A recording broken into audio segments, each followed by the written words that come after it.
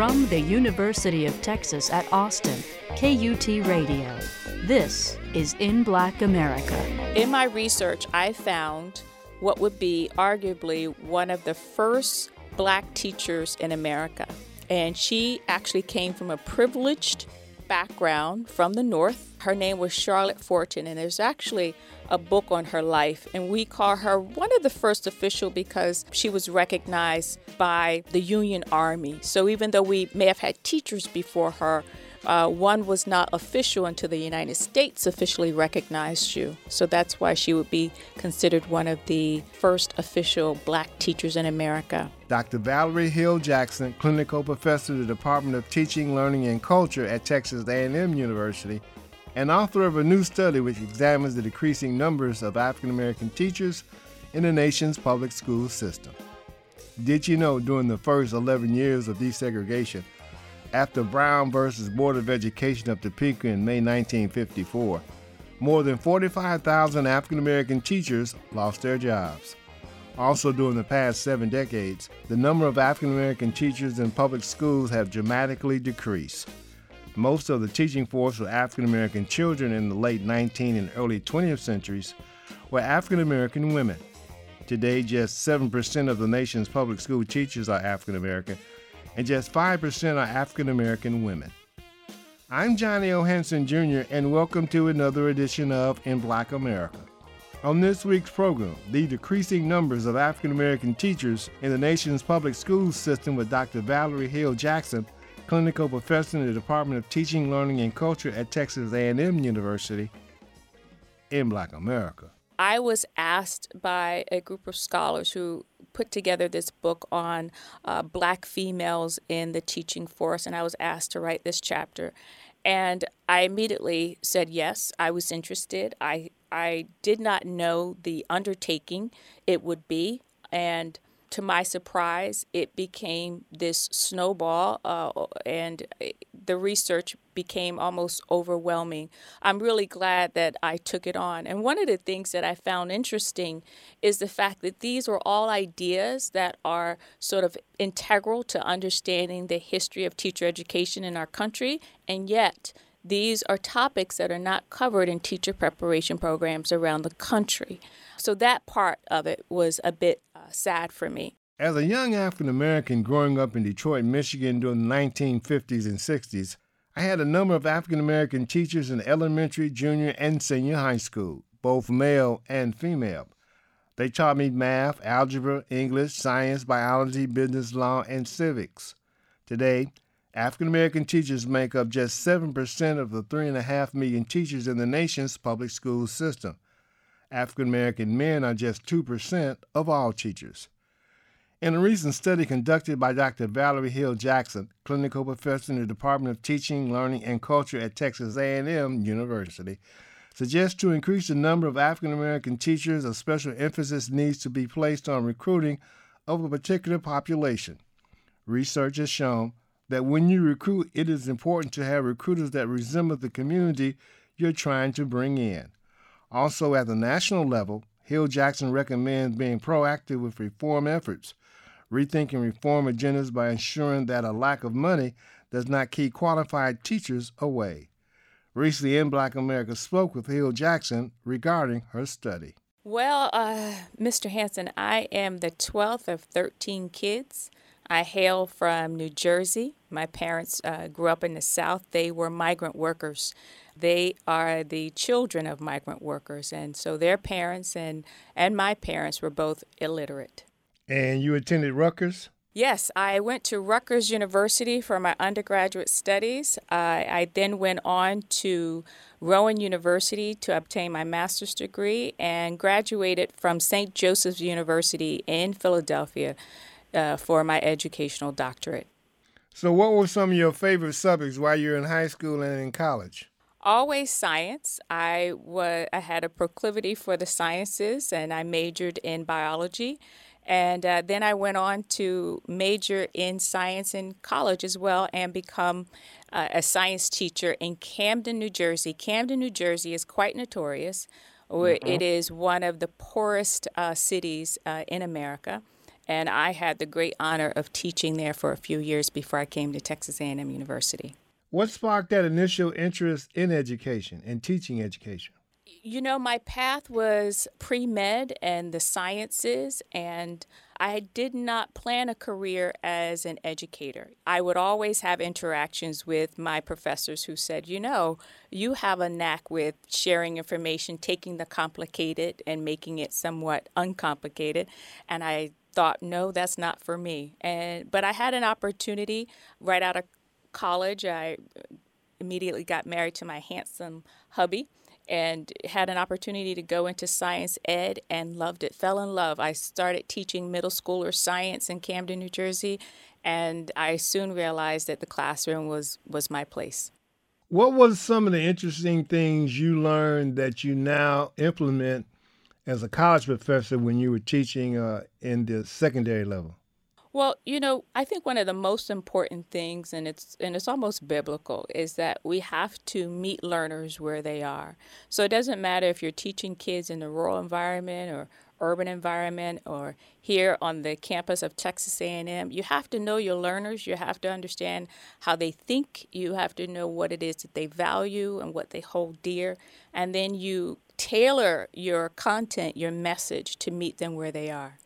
Do you find that it's necessary to have a little special qualification when you're teaching in an urban area? Well, what I think is the biggest qualification, you know, we want our teachers to all be masters of their content. There's nothing like a teacher who comes in and can quote philosophers or who know the best way to sort of share a math concept or a science concept. That's important. We have to know our knowledge base. But we also have to have a heart for our teachers as well. So there are a lot of folks who come in our schools who don't have that connection with the learners with whom they're teaching. So for me, that's something extra is a culturally competent teacher, a teacher who's taken the time to know his or her students, who understands how they think, and who understands the hardships that maybe these kids have gone through. Now, we don't want our students to sit in victimization, not the least, but we have to understand that a lot of our kids come to the classroom having already been behind in the race. And it's our job to equip them with the skills and tools they'll need to be successful in life. So what I'm looking for in future teachers and principals with whom I interact is that they not only know their stuff when it comes to their content, but they also have this curiosity to learn who their learners are as well. What made you select Texas A&M University? Well, Texas A&M selected me. I mean it. My husband, the year I graduated with my doctorate, just months later, my husband was transferred for his job from Philadelphia to Texas. And so one of my mentors knew of this great institution and connected me with someone here and came in for an interview, and I've been here ever since. Other than the heat, what other adjustment did you have to make? I think the heat is enough, don't you? I'm still trying to adjust. One of the things that I think other than the heat was understanding that I'm coming into a new geography. And with that, you have a different sort of political stance, so to speak. It's a very conservative state. And a lot of my students come from those kinds of backgrounds. And so this was a learning experience for me so that I learned how to accept and appreciate the diversity of perspective. And that's also something I try to instill in my future teachers as well, that, you know, we all don't have the same perspective or same vision in life, and that we have to be as open-minded and hear each other. And that's how progress happens. Other than your teaching credentials, understand that you're a filmmaker? Well, you know, I believe that all educators need to be a bit creative. We need to have an outlet. I'm always encouraging my future teachers that when you are going to be in a classroom and you're going to share content, it's important that you share multiple perspectives on an issue. And that requires that teachers learn the skills of, you know, research and hunting down leads and bringing in additional information that you wouldn't necessarily find in the history books. Our job as potentially great educators is to take a topic and think about it from multiple perspectives. And so I have to lead by example. I've always been interested in the war bride phenomenon. We had at the beginning, right after World War II, we had this influx of war brides, about 1 million of them, a huge population of immigrants that came into our country that a lot of folks don't know about.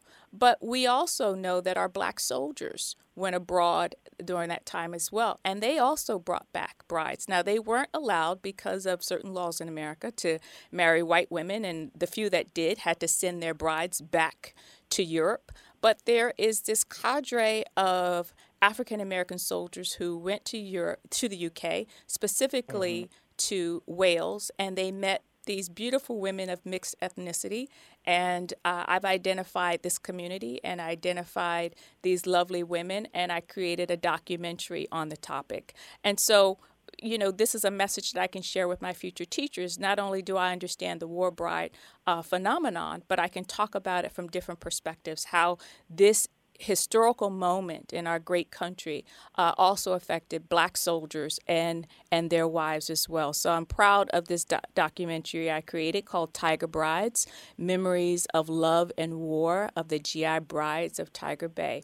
So it was a labor of love, and I also wanted to add that my husband's mother is one of these war brides, which makes it even more near and dear to my heart because I get to share this message with my children as well. Yeah, I was going to ask you about that personal connection to the documentary. Yes. I was fortunate to screen it at the National World War II Museum in 2016, and I'm looking forward to sharing future screenings as well. One just needs to send me an email, and I do screenings of the documentary for free. If you're just joining us, I'm Johnny O. Henson Jr., and you're listening to In Black America from KUT Radio, and we're speaking with Dr. Valerie Hill Jackson at Texas A&M University and author of a study on the decreasing numbers of African-American teachers and what to do about it. Professor, what led you to examine this particular topic? It was a happy, unexpected circumstance, Mr. John. I was asked by a group of scholars who put together this book on Black females in the teaching force, and I was asked to write this chapter. And I immediately said yes, I was interested. I did not know the undertaking it would be, and to my surprise, it became this snowball, and the research became almost overwhelming.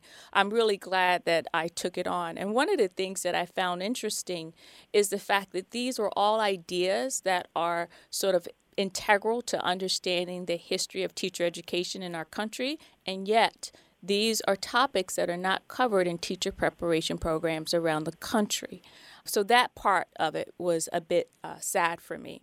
So we have this incredible moment in history of how Black teachers, sort of the process began and how we rose in numbers and then all of a sudden declined in numbers, and how that exodus of Black teachers affect how our students are doing today. And yet, this is a story that most teachers in America don't know about. As a child growing up in Detroit in the 50s and 60s, the teaching profession was one of the better professions as far as African-American employment on a professional level. We had our doctors and we had our dentists, but by and large, all the professional people, to my knowledge at that time, were teachers. What happened during that tenure from then to now? There is this sort of saying in the Black community early in the 20th century that there were two options for Black folks, that you could either be a preacher or a teacher. And when I look at my own family, even though my father was illiterate, my grandfather was illiterate, they both were preachers. When you look at the professionals who were in our country, African Americans specifically, at the early part of the 20th century, that was the option, as you said, going into teaching. We can trace the history of African Americans in the teaching profession back to the 19th century, and we know that the end of the Civil War kicked off the apartheid system in education that we had during that time. And it also, we slowly started seeing the numbers. So by the 20th century, we had most of our teachers who were African American teaching African American kids. Now, this lasted for about 90 years until Brown versus the Board of Education. And so this landmark piece of legislation did a great deal to advance the African American position here in the country, but it also set us back in the field of teacher ed. Because you have to imagine, Mr. John, that at this time, when we started to desegregate the schools, the kids of color were encouraged to now integrate into the white schools. But the local communities, the families, the principals, the superintendents now started to say, well, look, I don't want these black teachers in my schools. So the numbers fell off. So you can actually, when you think about it, think of it as Brown actually issuing pink slips to African American teachers. And that was the official sort of flashpoint, if you will, of the decline of African American teachers in the profession. When did that reversal take place? Well, it hasn't happened. More black African American teachers right. becoming or just somewhat stagnated? Right. Well, we have about 3.5 million teachers in America. That's 2%, something. Yes, 2% of the teaching force are African American males, and then only 5% are African American females. So that's only about 115,000. Now, at our height in this country, we were about 90,000. So while the numbers have increased and not by much, the proportion of African American teachers to the number of black students has declined. And so that's the issue. Our ratio is off. There's a cultural gap. The portrait of the American teacher right now is a woman who's white, who is monolingual and Christian.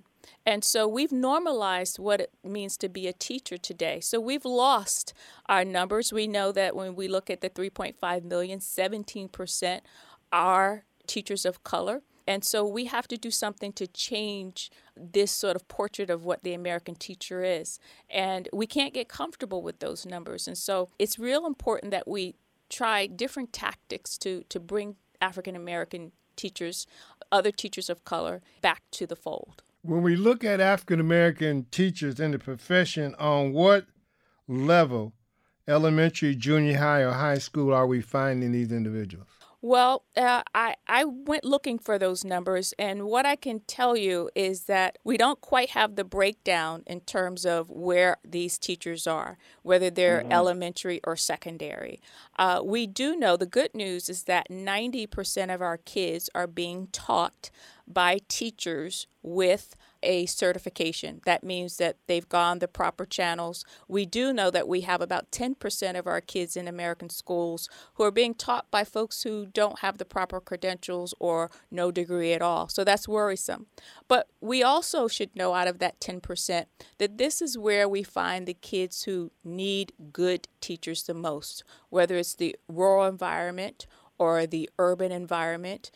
We know that these are places that are hard to staff. And traditionally, when we do find teachers of color, this is where you'll find them, in those hard to staff schools, whether it's a Camden, New Jersey, or whether it's a Houston, Texas, or Austin, Texas.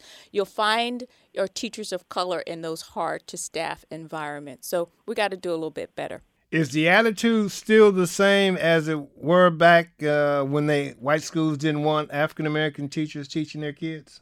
Mr. John, I think we're the best country on the planet, and I would believe and I feel in my heart that we have changed. Attitudes have changed. I think we probably still have a ways to go. The superintendent today and the principals today have to realize that their teaching force is vastly improved when it reflects America.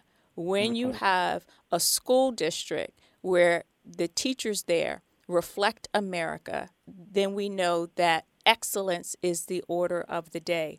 There are all kinds of studies that tell us that when you have a homogenous sort of committee or group or workforce, that you're going to get mediocrity. But when you can push for diversity, one will absolutely be faced with excellence. So I would like to think that America's school leaders understand that they have a real mandate, a demographic mandate on them to ensure that their students see a new portrait of the American teacher and one that represents who we are as Americans. I understand that there's a program that you are head of at A&M, iVision, that are trying to increase the pipeline of African American or people of color in the teaching profession? Well, iVision doesn't do that work. iVision is an on-campus organization that somewhat tries to, recruit students on campus to get them more interested in the teaching profession, to share in professional development opportunities on topics that they may not necessarily find in their teacher preparation program. So I'm really proud of the great work that iVision does. But the pipeline issue is not something we're working on at Texas A&M. What I'm really proud of with my college is the fact that they have set up new financial aid opportunities and grant opportunities so that if teachers are coming, or prospective teachers coming to our college need that kind of financial assistance, we have opportunities to support them. So that's really important as well. Back to the pipeline issue, Mr. Hansen, we really have to find ways at so many different levels to increase the numbers in the profession of African Americans specifically. We can look at maybe doing different things at the school district level. There are many great programs around the country where they're doing what we call grow your own.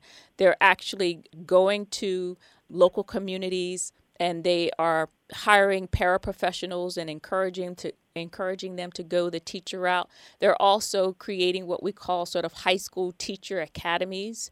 And these are academies where where they've identified young African American students at the high school level and sort of introduce them to this whole career path of teaching to get them excited and then follow them along as they get to the high school level as well. So if we're going to address the pipeline issue, we have to start at the district level and make sure that we're going into the communities where we know that these are populations that are underserved, and we need to make sure that we're reaching out with what we call special emphasis recruiting.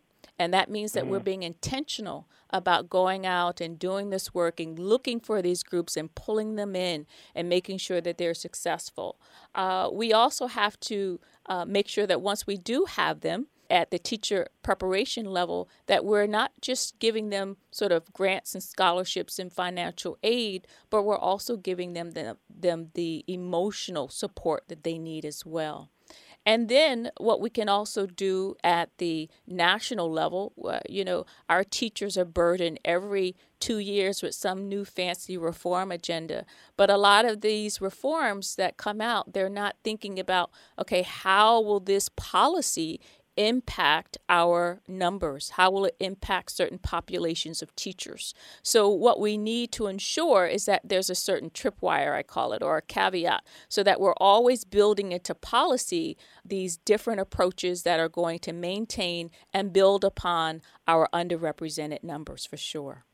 Once these African American teachers are recruited and go to these districts, are they feeling isolated? Our school district making them feel a part of that community? Well, we're hearing over and over again from a lot of different reports that a lot of teachers from these underrepresented groups, when they get to school districts, that they often are the only one or one of a few, and they are feeling isolated. And so this is a responsibility of school leaders who may not understand how this may work, how someone who may be of Latino or African American descent may have these feelings of isolation, and what the school district could possibly do to make them feel a part of a great community and to pull them in. Often it's just this start of having what we call courageous conversations, allowing these teachers the opportunity to share. But beyond the conversation, we need to have what I call special emphasis officers who is doing their job, who are working to do their job in terms of educating the rest of the school staff and teaching force, but also to educate teacher leaders as well. So we need to make sure that once we get them in, that we're able to hold on to them. And that means making folks feel like they're part of a community. Are your recommendations being presented to these colleges and universities that are training teachers of the future? Well, I like writing reports, and you quoted this chapter that I wrote in this book about Black women in the teaching force, but unfortunately, these are not the types of mediums that spread the word. I appreciate you allowing me to have this conversation today. This is one of the ways that we share our concern. We're at a crisis level, Mr. John. And, one of the reasons why we have to do better is because schools are storehouses for democracy. We have an opportunity to really live out what it means to be a beautifully democratic nation. And that starts in our schools and making sure that our schools reflect who we are as a nation. So, unfortunately, not a lot of folks are reading chapters or articles or books, but we need to have the conversation, and it starts with you and I. So I'm excited to share this message. I hate pushing the panic button, but if we are really about the business of getting our kids ready for the next generation, part of that means that we need to help them sort of interact with all kinds of difference. And we have beautifully talented white brothers and sisters in our classrooms, but we also have some very talented persons of color who need to share in that glory. A couple of more questions, Dr. Hill Jackson. Besides your study, are there any other definitive studies that actually states that students who are educated by a diverse African American or people of color population as teachers do better? Are better well-equipped, are better educated? Well, there is a ton of research that confirms what we've all suspected for a long time. There is this theory, what we call the role model theory, which basically says that when a kid of color can be educated by someone of their similar background, that it goes a long way in supporting their academic achievement. So we've been sort of thinking about this and talking about this for a long time, but now we have actual research. Dr. Valerie Hill Jackson, clinical professor in the Department of Teaching, Learning, and Culture at Texas A&M University. If you have questions, comments, or suggestions as to future In Black America programs, email us at inblackamerica@kut.org. Also, let us know what radio station you heard us over. Remember to like us on Facebook and to follow us on Twitter. The views and opinions expressed on this program are not necessarily those of this station or of the University of Texas at Austin. You can hear previous programs online at kut.org. Until we have the opportunity again, for technical producer David Alvarez, I'm Johnny O. Henson Jr. Thank you for joining us today. Please join us again next week. CD copies of this program are available and may be purchased by writing In Black America CDs, KUT Radio, 300 West Dean Keaton Boulevard, Austin, Texas, 78712. That's In Black America CDs, KUT Radio, 300 West Dean Keaton Boulevard, Austin, Texas, 78712. This has been a production of KUT Radio.